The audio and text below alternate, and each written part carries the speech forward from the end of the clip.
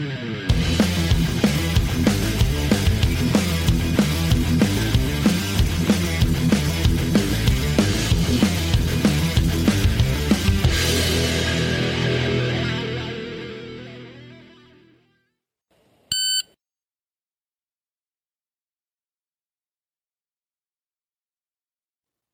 going on, everybody? Welcome to Lambs Hill USPSA.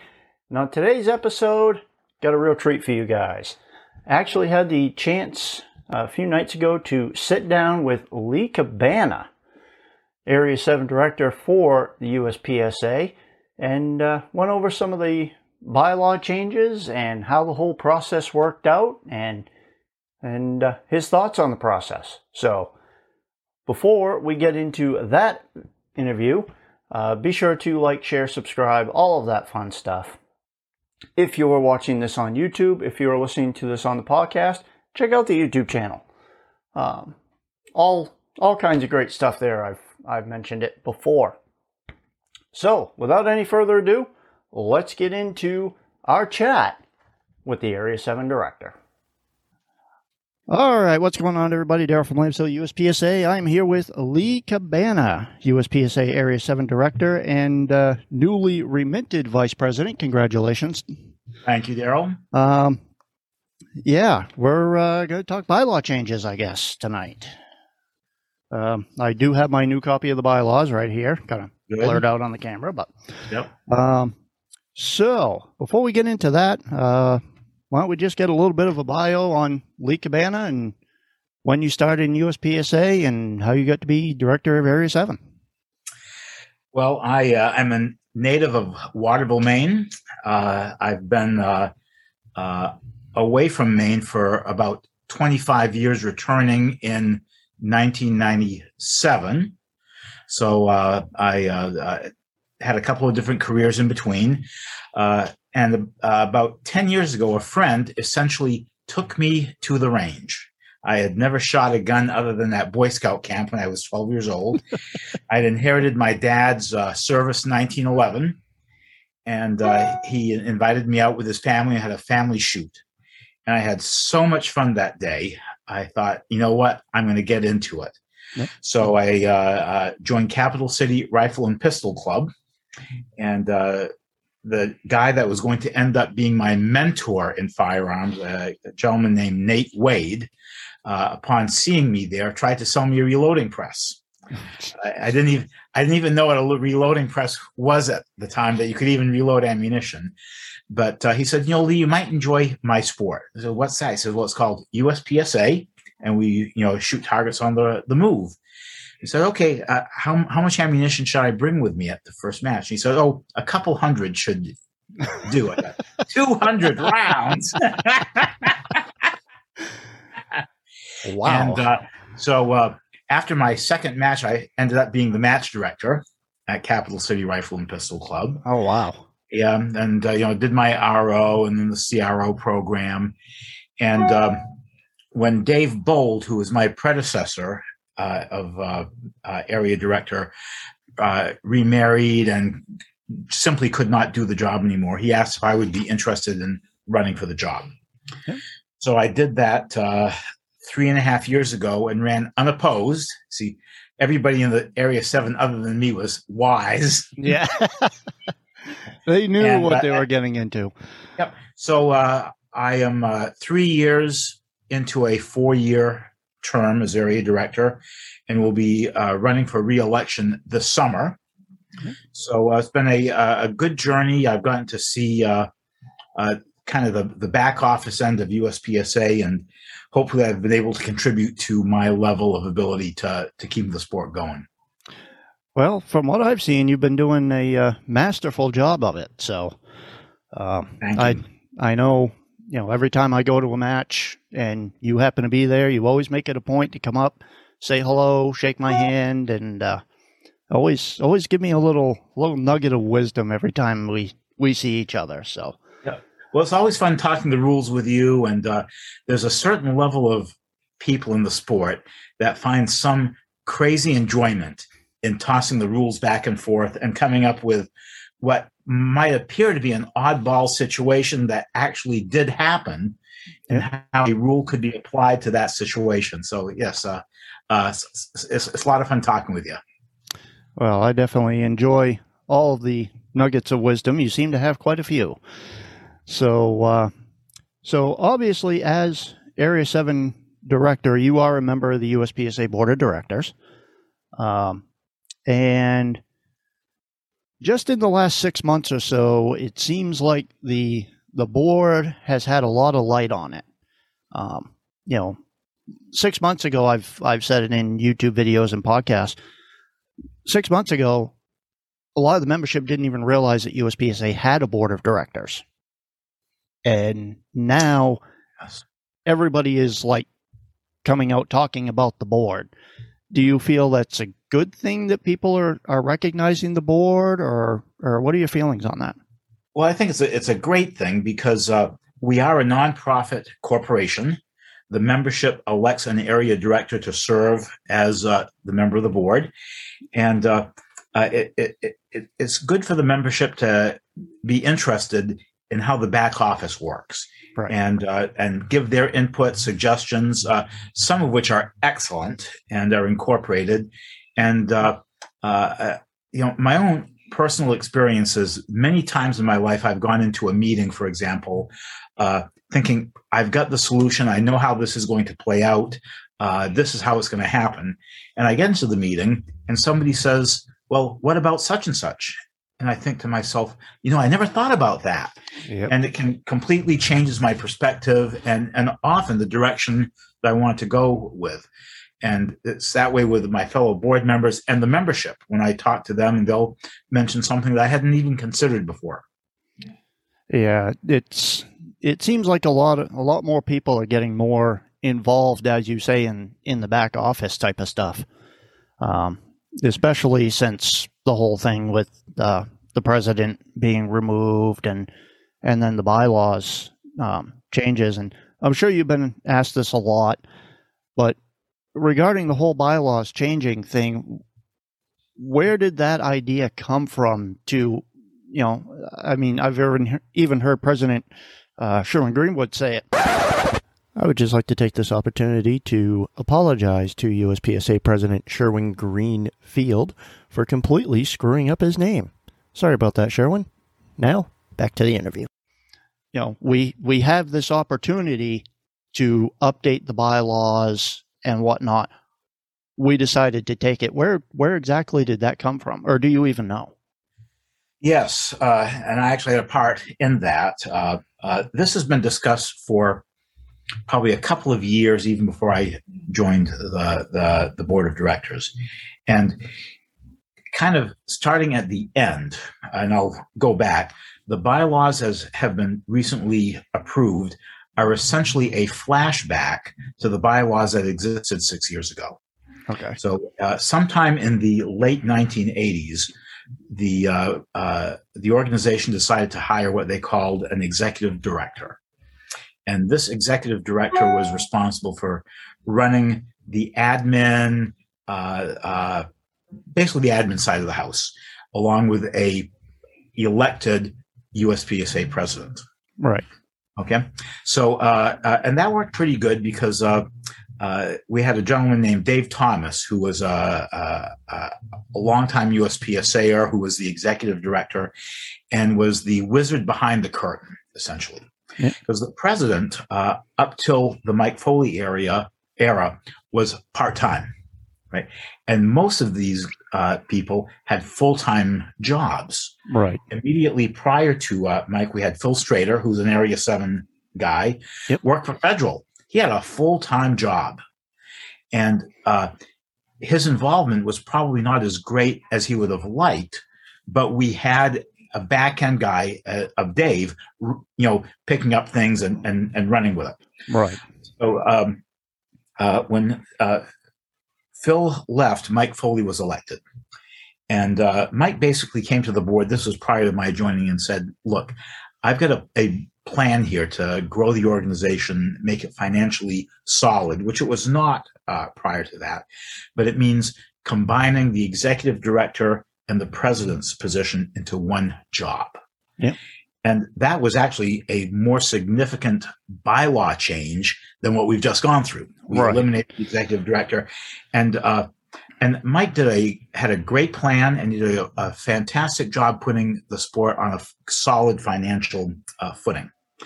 But what worried us, and actually worried Mike too, as early as 2 years ago, is that the skill set needed to run the back office, and the skill set needed to be the face of the organization and the representatives of the sport are two different skill sets. Right. All right. And the odds of the membership electing somebody to have both sets of skills and do the job well was near impossible. Yeah. And as we know, maybe in elections that we've all participated in, and especially in USPSA, it's not even so much a popularity contest, but a name recognition. Yes, exactly. So just because someone recognizes the name of that top shooter who's running, the membership doesn't know much about them at all, let alone their admin ability. Right. We were afraid that could put the sport in jeopardy. So we've been started talking about this, and of course, in the back of my mind was how, if we implemented this, how would this affect the current president, which is then Mike Foley? Right. And to Mike's credit, he was in favor of pursuing this, even knowing that it could mean he might not be hired for the job. Right. So I admire Mike for that. Well, when Mike left, that created this opening that we didn't have to worry about an incumbent. So, the thought then was, let's proceed with the bylaws change and get that done, and then we can have an election for president, and then go back to hiring an executive director, which we're going to call managing director. Right. Now, a question I'm sure you're going to have, because it's been asked a couple of times, is we should have had the election for the president before changing the bylaws. Right. And there's validity to that. But either choice was a difficult choice, because if we had had the election before changing the bylaws, well, let me give you this example, Daryl. Let's imagine that you were applying for a job that paid $100,000 a year. It would be a full-time job. Yep. You were selected for the job and reported to work, quitting your current job. Then 6 weeks into that job, you would be told, Daryl, you know what? We're downsizing you to a part-time job that's going to pay $20,000 a year. How would you feel about that? I would personally feel betrayed. I would feel horrible. And had we had the election prior to the changing of the bylaws, that's exactly the position we'd be putting somebody in. And I refuse to do that to somebody. Right. Now, in retrospect, if we had this all to do over again, which I'm glad we don't, it might have been better when we started this process in the fall to say, here's what we're doing, and we're going to, and here's our schedule for holding the election starting in January or something like this, which would have certainly quieted the fears that somehow we were doing something nefarious behind the scenes. Right. But that's water under the bridge. And also in retrospect, adjusting the bylaws was more complicated than I thought it was going to be, because every section of the bylaws almost affects another section of the bylaws. Right? Yep. And then as we got into it, something we had not realized is over the years, we had gotten out of compliance with state of Delaware corporate law. Okay. Incorporated in the state of Delaware. Yep. Right? And in addition to defining roles and nailing that down, we had to feather in the legalities of Delaware. Here's a great example. We have had proxy voting. Yep. As long as I've been on the board and before. And what a proxy is if, let's say, I could not make a meeting for whatever reason, I could allow Sherwin or one of my area directors to cast a vote on my behalf. Yep. That's not permitted in Delaware law. Yeah, right? And second, and here's another piece that people surfaced, is in our old bylaws, we had a purpose of the organization. And there were 4 or 5 bullet points as to what we were all about, which is what we were all about. Yeah. However, in checking the Delaware corporate documents that were filed in 1985 by the founding fathers, Bill Wilson, all these luminaries, Yep. had something different. And they were sort of the same, but not quite. And one of the lines talked about being a money-raising organization. Oh. Well, Delaware law again says that your bylaws must completely reflect what it says in the corporate documents. Right. All right. All right. So in one of the mid drafts of the bylaws, we pulled out what our purposes were and boilerplated in what the corporate requirements were. And the backlash was like, you people are changing the mission of the organization. And you know what? If I were looking at that for the first time, I would say, you're right. We've done kind of a less than great job in explaining what we're trying to do here. So what we've done is we've put in the bylaws what Delaware law requires, then immediately below it, boilerplated what the bylaws used to say is our purposes. Right. So people understand what we're really about has not changed. We've just had to put in what the founding fathers decided to put in back in 1985. Yep. And not to put too fine a point on it, Daryl, one solution to that would have been to reincorporate the organization. Right. Right. Well, when you reincorporate, there's some additional cost and stuff with that. That's not so bad, but we would then have to reapply for our tax exempt status. Yes. And in today's world, maybe we're being a little too nervous about that. But in today's world, who knows? So that's why we took the approach that we've done. Yep.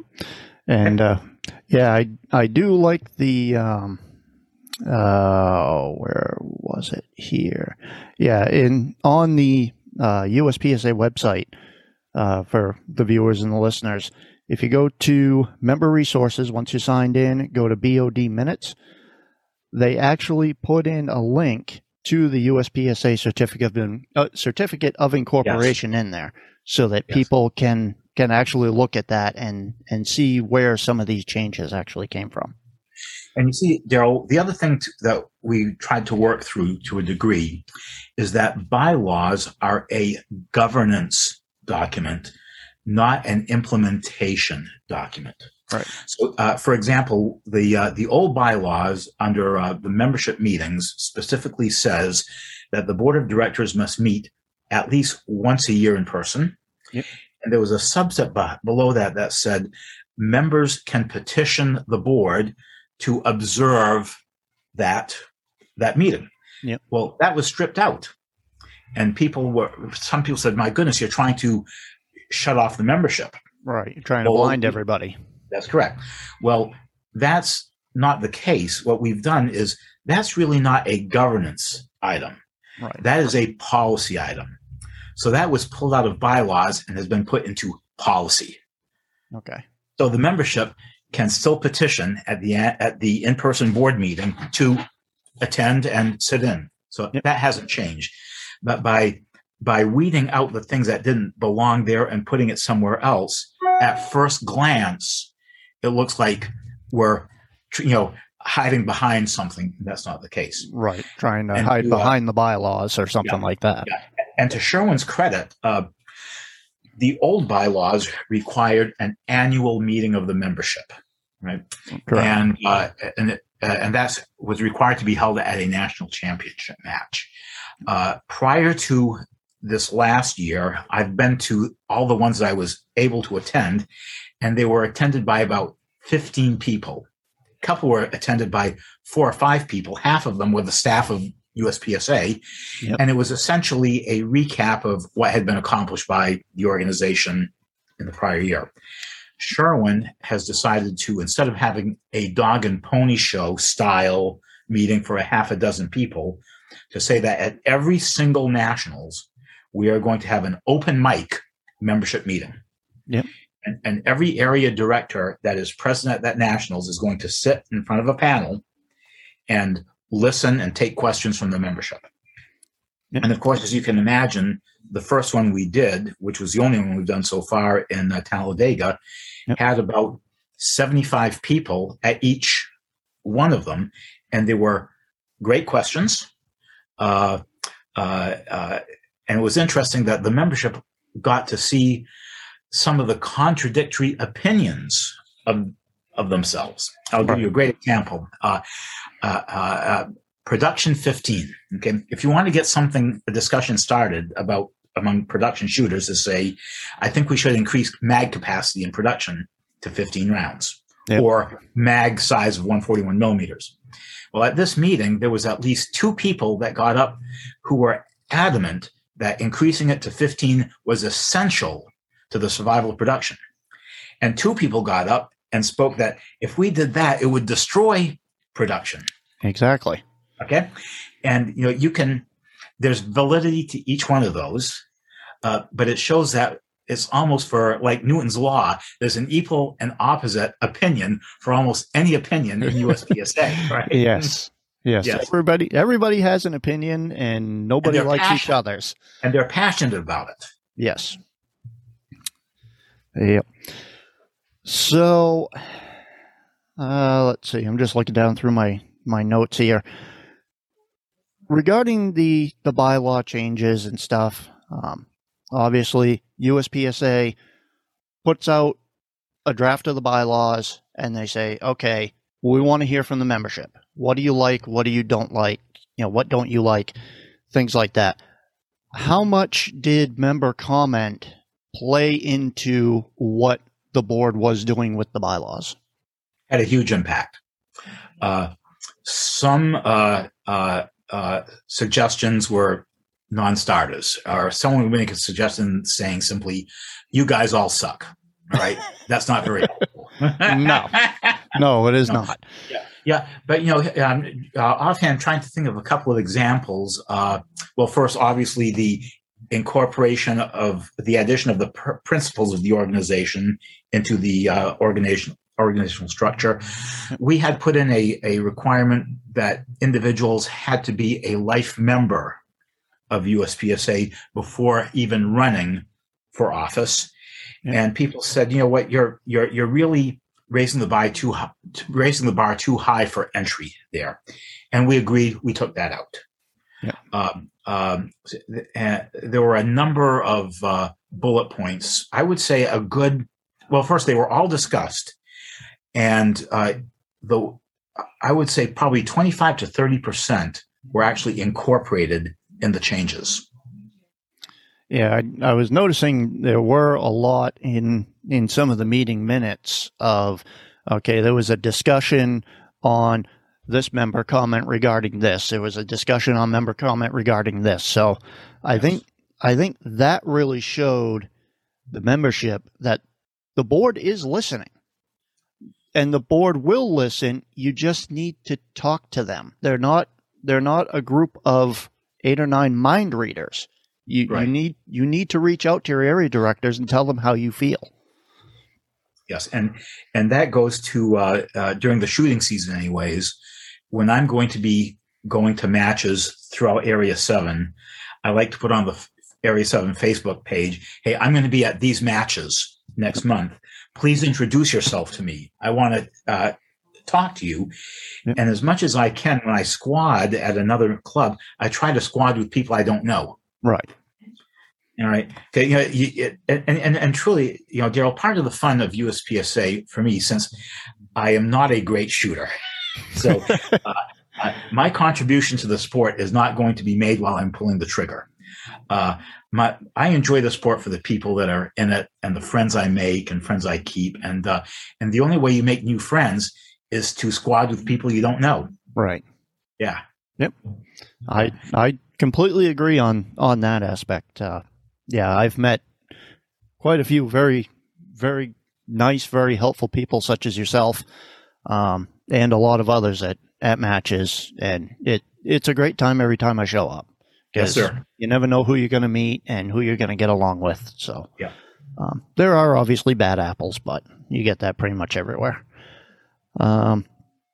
So you mentioned it a little bit in your previous comment with some of the member comments. There seems to be, and I'm sure you've seen it all over social media, a lot of resentment towards the board and the things that they were doing with the bylaws. I believe one person even commented yesterday when USPSA put on their Facebook page that the bylaws were done, they were finished, here are the new bylaws.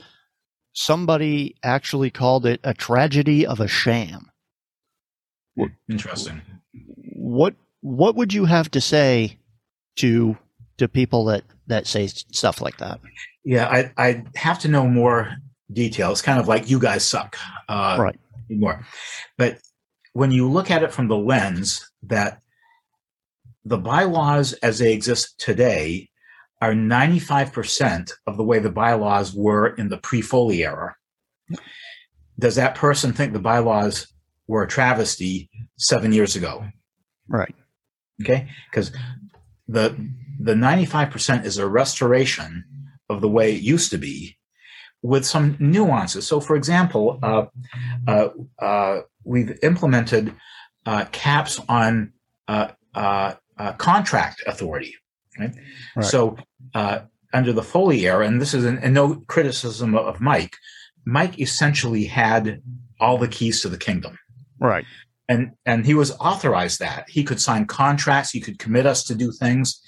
And the thought was, you know what?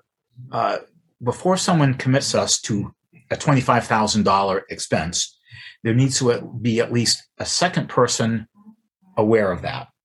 So we've established caps for what the president can commit us to and what the managing director can commit us to. At a level above that, both have to be on the signing line. And above an even higher level, the board of directors has to be on the signing line. Right.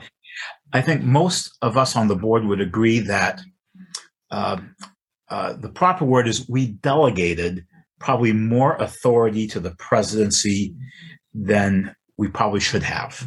Because as the board is ultimately responsible for the success or failure of the organization. Right? Correct. It's on us. Yep. But as volunteers, we delegate aspects of the organization to Gary Nash, the chief financial officer, Jake Martins, who's in media, Troy McManus, and the director of NROI. But we've decided to take back a little more of that authority for a little more oversight by the board of directors. Okay. I like that. It's not without its risks, because we now have a managing director, a president, and a board of directors. And at some point, there's going to be some overlap there. Right. We've got to be very careful to make sure there's either not a dropping of the ball in between or a butting of heads over authority. Yep. So that's kind of the downside to it. But I like the idea that the board of directors is resuming a little more responsibility and oversight in how things are operated. Yep. And one thing, just on a personal note, that I'll say about the board is I like the fact that the board is made up of not only USPSA members, but actual competitors in the sport, range officers, range masters, things like that. I mean, there are companies out there, a affiliate of the company that I work for, the CEO of the company spent 25 years as the CFO of the Frito-Lay Corporation. What does this guy know about selling auto parts? Probably never even walked into an auto parts store before in his life. Yes. And you unfortunately find a lot of companies and stuff with board members like that really don't know a whole lot about the company that they're on the board of. So yes. I like the fact that, first off, the board is elected by the membership, and it's other members that are, that know the sport inside and out that make up the board. Yes, we're shooters first, we're members first, and we happen to serve on the board of directors.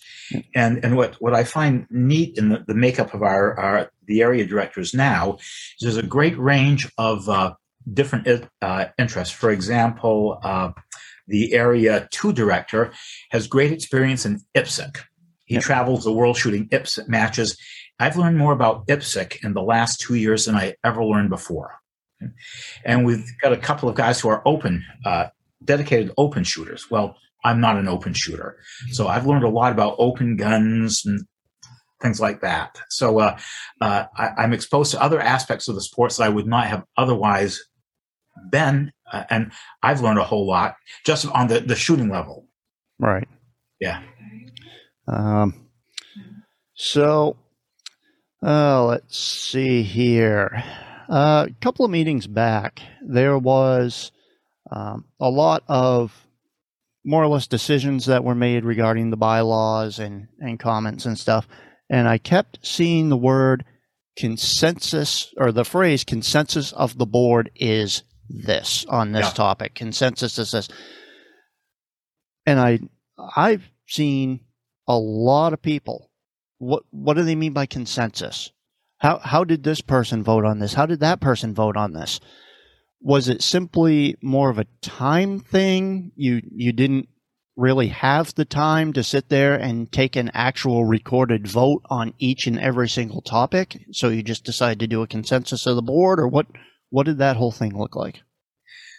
So a consensus is kind of like, Daryl, you and I are going to take a road trip, okay? And we have a choice. We can go take Interstate 95, or we can take the scenic coastal route. And we got 3 or 4 other people in the car. And we say, well, what do you guys think? Well, we're taking the trip tomorrow. Let's just go around the room and see. You want to go 95 or the scenic coastal route? You'll say, I want this, I want this. And lo and behold, we realize that everybody wants the scenic coastal route. Right. So, all right, at least we know what that consensus is. Tomorrow we'll talk about where we're going to stop along the way on that coastal route. That's what the consensus means and how it was implemented. It's like going around the room. Is this even worth talking about? Right. And it would happen a couple of times where people say, I don't. Okay, let's table. It's essentially, let's table that. Consensus means, hey, this is something worth digging into a little more. We know we're not going to waste our time really digging into it. So consensus is, around the table, 8 out of 8 say, we like that idea. All right, we'll talk about it a little more later. And speaking of tabling things, just looking at the minutes from the last meeting, the in-person meeting, I noticed, the board has been working on the bylaws for 6 months now, roughly? In depth since September, yes. All right. And here we are, we've got the board, we're at the meeting, and we're right on the verge of finalizing the bylaws and making them official. And then one person raises their hand and says, why don't we table this bylaw review until after the special election? Mm-hmm. Did everybody just look at this person and say, what? I can't imagine being in that room when somebody said that. I mean, what was the mood in the room like at that point?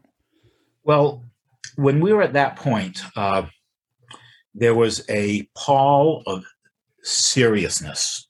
When we're at these meetings, there's a lot of laughs and cutting up and joking and storytelling and stuff like that.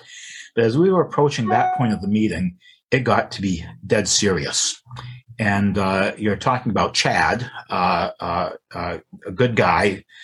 And he said, look, the feedback I've been getting from my membership is telling me they don't want to move ahead with this. And he says, I'm going to exercise my prerogative essentially as the voice of the membership and saying we ought to put this on hold. Right. And another individual, Matt Hopkins, seconded that. Okay. And of course we said, it's something that we knew could happen at any time. Right. Okay. And I'm surprised we actually got as far as we got without that really becoming serious and surfacing. And so we went around the room, took the vote, and there was not enough votes for it to pass. Where really got serious is shortly after that, and Sherwin said, "Okay, it's essentially nut cutting time. It's time to take the vote." Yeah. And boy, you could feel the temperature in that room go down because we knew, everything that we had worked for so long, and weekly meetings, yep. Going on sometimes till midnight or 1 o'clock in the morning, came down to that. And the two area directors that had surfaced the tabling voted no. Yep. And they did it respectfully, and I've got no issues at all with their vote. They voted their conscience, yep. which is great, and it passed. Yep. And with them voting no, where am I here? So yeah, the bylaws were approved. You ended up having 2 members, Area 3 and Area 4, voting no. Yeah. But those gentlemen made it quite clear, even in the meeting minutes that I have here in front of me, as to why they voted no, and that is because they were doing the will of their membership based off the feedback that they had received. That is correct. And you see what most people don't consider, and this a little kind of deeper in, there was a conflict of interest provision. Yes. For board members, which, by the way, was that conflict of interest was strengthened at this meeting.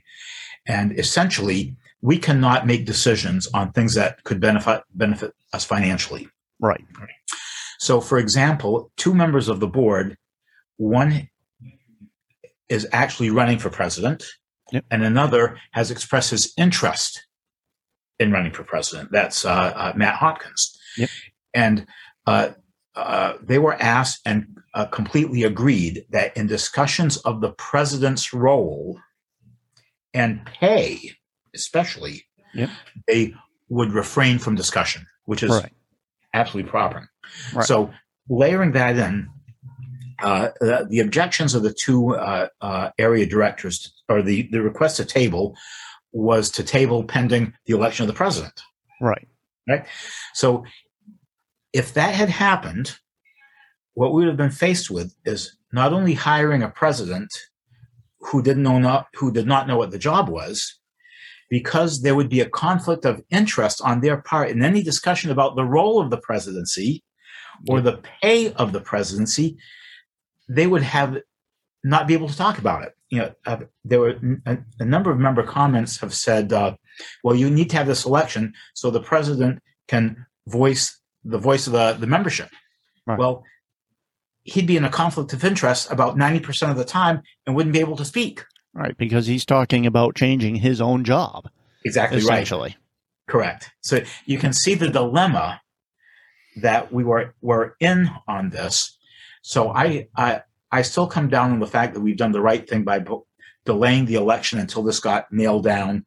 So whoever runs for it and takes a job knows what they're taking and what the comp package is. Right. That way, and that I've actually had friends that have had sort of stuff like this happen. I had one friend that got hired for an IT role, kind of, all inbound calls, people, my computer doesn't work or whatever. That's the job he applied for. That's the job he got hired for. 6 months later, they dissolve that tech support division and move him over to telemarketing.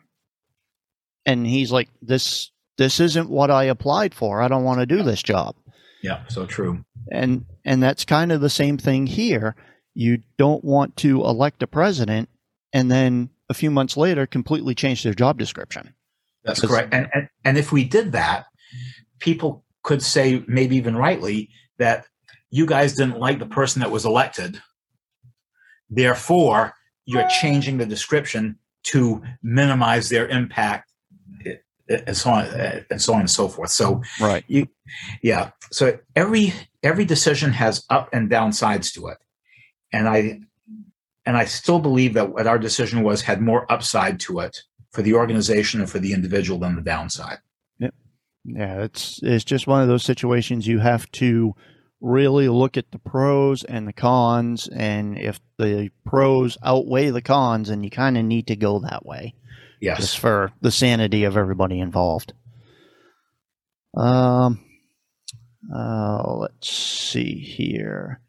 So just a question I want to throw out there is, throughout this whole process, do you believe, or how do you believe that this whole process affected you and the other directors as area directors, and as far as representing your membership? Well, it's given all of us a deeper insight into the bylaws themselves. Sherwin, now president, was always the bylaws guru. And whenever we had a bylaws question, we'd always turn to Sherwin and say, well, Sherwin, what do you think about this? Right. And he'd give us his opinion, which is always sound. Well, now all of us have a much deeper understanding of how the bylaws work. And having us even more attuned to what members say and what their opinions are. So here's another, what I think is a great example of, what's a good way to put this? So when we have rules changes, we've agreed that we need to get the input of the membership a little more. Okay. But that's easier said than done. So for example, let's imagine we're talking about rules changes in production. Okay? So as we both know in politics, how you phrase a question really drives what the answer is going to be. Right? You can phrase a poll in such a way to get the results you want. Yep. So when we ask the opinion of our members, we have to be careful to ask it in such a way that is not predisposing the answer. Right. Second, if I want the membership's opinion on production 15, should a guy that only shoots open, should their opinion be as valued as the person that just shoots production? Right. Should the production shooter's opinion in changing revolver have as much impact as the revolver guy? No, I don't think so. Right. Because they don't shoot that. It's like a different universe. Right? Yeah. The person that's shooting open has got a totally different concept of the sport than Skip Sprague, who shoots sometimes 6-shot revolvers, right? Yep. So, as I've asked Rick, who is our IT guy, and Sherwin, our president, when we go out to ask the membership's opinion, we should actually work with a consultant to say, how do we phrase this? How do we weight different people's opinion on the topic? Yeah. And to make sure that when we ask the question, we really ask the question correctly. Okay? Right. So we're not skewing the results. So what seems a simple thing to say, you ought to ask the membership's opinion more often. Yes, but it's more nuanced than that. Right. So it's something that we are going to be doing. It's going to be something. It's got to be something more than a jot monkey or a survey monkey survey. Right. Yeah. And probably what has surprised me more than anything in my time as the area director is, out of our 35,000 members, only half shot a match last year, or even the year before, or even pre-COVID. Wow. We're working through a slot policy for the Area 7 Championship in the fall. Mm-hmm. And I've gotten a list of everybody that shot one or more matches last year. 50% did not shoot one match. Jeez. And something like 250 people only shot one match. Wow. That's crazy when you think about it. Yes. So when I ask someone's opinion on production, and you only shoot one match a year, even if you're a production shooter, how much should I weigh that opinion? Right. See? Yep. And I'm sure a lot of the membership would say, "Oh, well, this is easily just if you have something for production that you want to change, just put out a poll or a questionnaire to everybody with a production classification." Well, yeah, you can do that, but how many members of USPSA have a classification in every division? Yes. And you may have a limited shooter like myself. I could go out and shoot an all classifier with a PCC and get my PCC classification. Big deal. I shot one match PCC. I now have my PCC classification. Doesn't mean I'm qualified to make decisions on PCC. I'm a limited shooter. That's what I've always shot.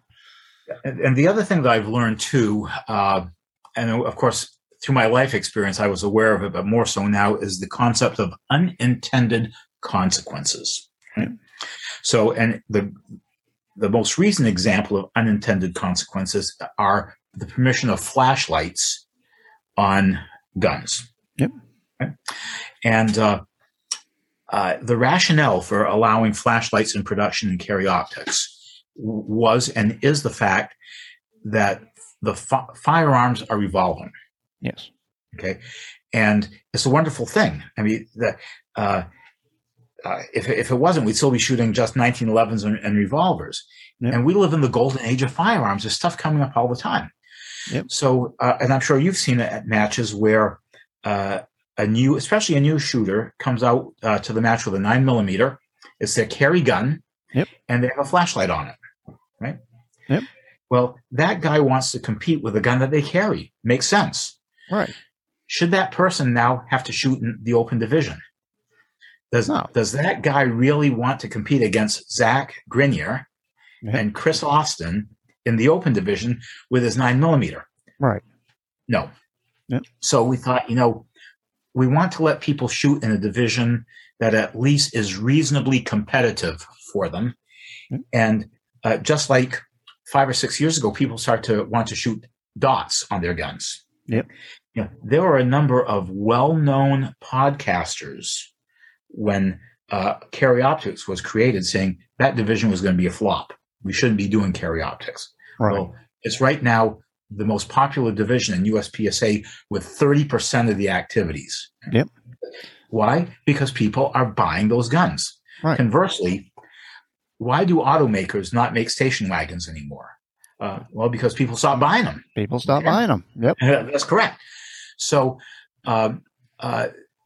the unintended consequence of the flashlights, at least in the beginning, were people trying to fool around with the system and buying blocks of brass, drilling a little hole, and it's technically a flashlight. Okay. Yep. So I haven't seen a lot of that. Right. In retrospect, perhaps it would have been the proper thing to have made that a level 1 exemption going in. Yes. All right. But you see, that's the unintended consequence. We talked about this. It seemed like a good idea at the time. I still think it's a decent idea, but there were unintended consequences. But still, I have 1 or 2 guys a month that show up at my match in Augusta that shoot their carry optics gun with a flashlight from Appendix. Yep. Right. That person should not have to compete in the open division. Right. And so that's what happened there. And that's why we did that. But there were unintended consequences that we had 8 highly knowledgeable area directors, the president, director of NROI around this table, and no one surfaced the idea of the brass weight with the LED in it. Right. Okay. Well, so now you put that out to the membership. I bet they have as many blind spots as we do. Okay. Yep. So just putting out to the membership, while it's a good thing, is not a blanket solution and has also its unintended consequences. Right. There's always going to be people out there trying to game the system. Oh God, yes. Because you know what? It's a game. Ultimately, this is a game. Exactly. It's funny you talk about people, newer shooters showing up shooting their carry guns. My very first match in Hamden, that's what I shot, my Springfield XDS carry gun. That's the gun I carry all the time. It didn't have an optic or a flashlight. I think I shot at limited 10 that day, but it's what I had. And then the next match I switched to the Glock, which I had long before I had the Springfield, but yeah. So, I think we'll probably start wrapping up here. You mentioned Augusta. Obviously, you are kind of the big cheese down there. But it seems like you're kind of grooming Linda Poole along to follow in your footsteps. Well, actually, I am not the match director, Daryl. You're not? No, Josh Holmes is the match director. Okay. And you see, people think I'm the match director because Josh is a National Guardsman who was deployed for 18 months, only returning in December. So when he got the word that he was being deployed, he asked me to step in and be the interim match director. Yep. So to take over. And I am now basically just another shooter. Yep. Josh is the match director, and Linda is primarily responsible for the admin side, make sure the tablets are charged, collecting the money, and that, while Josh is still in charge, doing the stage design and putting the match on the ground. Yep. So Augusta will be holding an IPSC match this year. I saw her on the practice score calendar. Daryl, you have kind of frozen there a little bit. What's that? Oh, now it's telling me my internet connection is unstable. Your face is frozen, but I can hear you. Oh, okay. Weird. So yeah, I can hear you. All right. Augusta is going to be hosting an IPSC match this year. Kind of something a little different for the area. Is that? Yeah. So I have not actually run this past Josh yet. I decided to do that while I was still the acting match director. Yep. And as you know, USPSA is a region of IPSC. Yes. And the IPSC rules are similar to, but not identical to, USPSA rules. Yep. And IPSC basically allows production 15. Oh, jeez. All right. So I thought, you know what, we are we are authorized to put on IPSC matches. So let's do an IPSC match and run it by IPSC rules with their gun set. And they also require a certain mix of stages, so many quick stages, so many field courses. And of course, obviously, you use the IPSC paper exclusively. Right. So I have asked Saul Allen Yep. if he would be willing to study up on the IPSC rule book and be an RO taking a squad at that match. Yep. I'll do that. And I've got to find a couple other people that are willing to have a working knowledge of the IPSC rule book and be willing to take a squad at that match. And why not? Right. Yeah, it's, like I said, it's something different, Something different, yeah. I mean, we have USPSA up here. We have IDPA up here. Why not throw in an IPSC match or two? Why? Just have some fun. Yeah, exactly so. And something I hope maybe Augusta can do in the future, and maybe even Hamden, because remember, I'm a member of the Hamden Club too. Yep. Is maybe putting on a 2-gun match. That would be interesting. And rifle. Yeah, and you see, you could shoot both either a PCC or your AR. Yep. At that match, along with a handgun. Right. And while that would be a little more complicated to put on the ground than a pistol match, it would be significantly less complicated than a multi-gun match, throwing in the shotgun. Yeah, and right? even Yeah, last even last year in 2021, Hamden put on an action rifle match that was just rifles, but it was kind of a USPSA style sort of match, which I thought was kind of interesting. yes, yeah. So many ways to have fun in shooting, Daryl. Yep, that there are.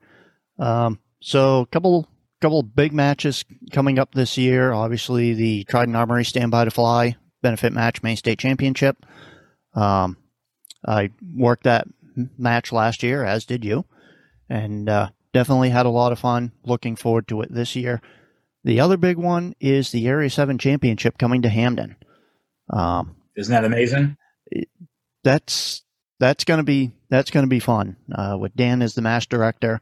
I noticed you're not one of the range masters for that one. Are you just going to take a break from that one and just be a shooter, or what's up with that? Well, I was not a range master at last year's Area 7 match either. Okay. So we have two range masters committed. We have Dave Bold, who's a Area 7 resident, who's in Massachusetts, yep. and Ray Hurst, who is a range master instructor from Illinois, who loves coming to Maine. So we don't need three range masters. Right. And this gives me the opportunity to visit and talk to the shooters in Area 7 at the match and get to know people. I can, do my politicking and, kissing the babies and having shooting the match and just having fun talking with people. Yep. Yeah. I can see that. Yeah. So yeah, I think that's going to be a fun match, as will the Trident match. I may dip my head into the IPSC rulebook and see what I can do there. Maybe go down and if you guys have the match, go down, give you a hand, obviously. Oh, thank you. Thank you. I'll mark you down. and you just committed yourself there. Damn. That's all right. I'm erasing this after we get done anyway, so nobody will ever hear about it. Yeah. And obviously with the Trident Armory match and the Area 7 Championship, if I can help out with either of those in any way, obviously I'll do my best to do so. Yeah, that's about all I got. Lee, I just want to thank you for taking time out of your night to do this with me, and for reaching out and volunteering to do an episode here with me. I really do appreciate it. I appreciate all the support that you've given, not only to me as a shooter, but also the YouTube channel and what I'm trying to do. So thank you. You're welcome. It's been a blast. Love talking shooting. Love talking USPSA. I do as well. So yeah, Lee Cabana, Area 7 Director and USPSA Vice President, also a member of the USPSA Rules Committee, which is kind of interesting if you're a rules guy like myself. Yes. So yeah, I think we'll cut it off here. And Lee, again, thank you very much. I will see you at the match, or the next match that we both attend, and have yourself a great evening. Thank you. You too, Daryl. Looking forward to shooting with you again. All right. Thanks, Lee. And there you have it, guys. Right from one of the horse's mouths, Area 7 Director Lee Cabana. Really had a lot of fun on this interview with Lee. Great guy to talk to. I always enjoy going to matches with him and chatting with him and all that great stuff. He really is a very personable individual. So I just, again, want to send a big thank you to Lee for reaching out to me and offering to do an episode talking about the bylaws and everything else that we ended up getting into. You just saw the actual recorded part.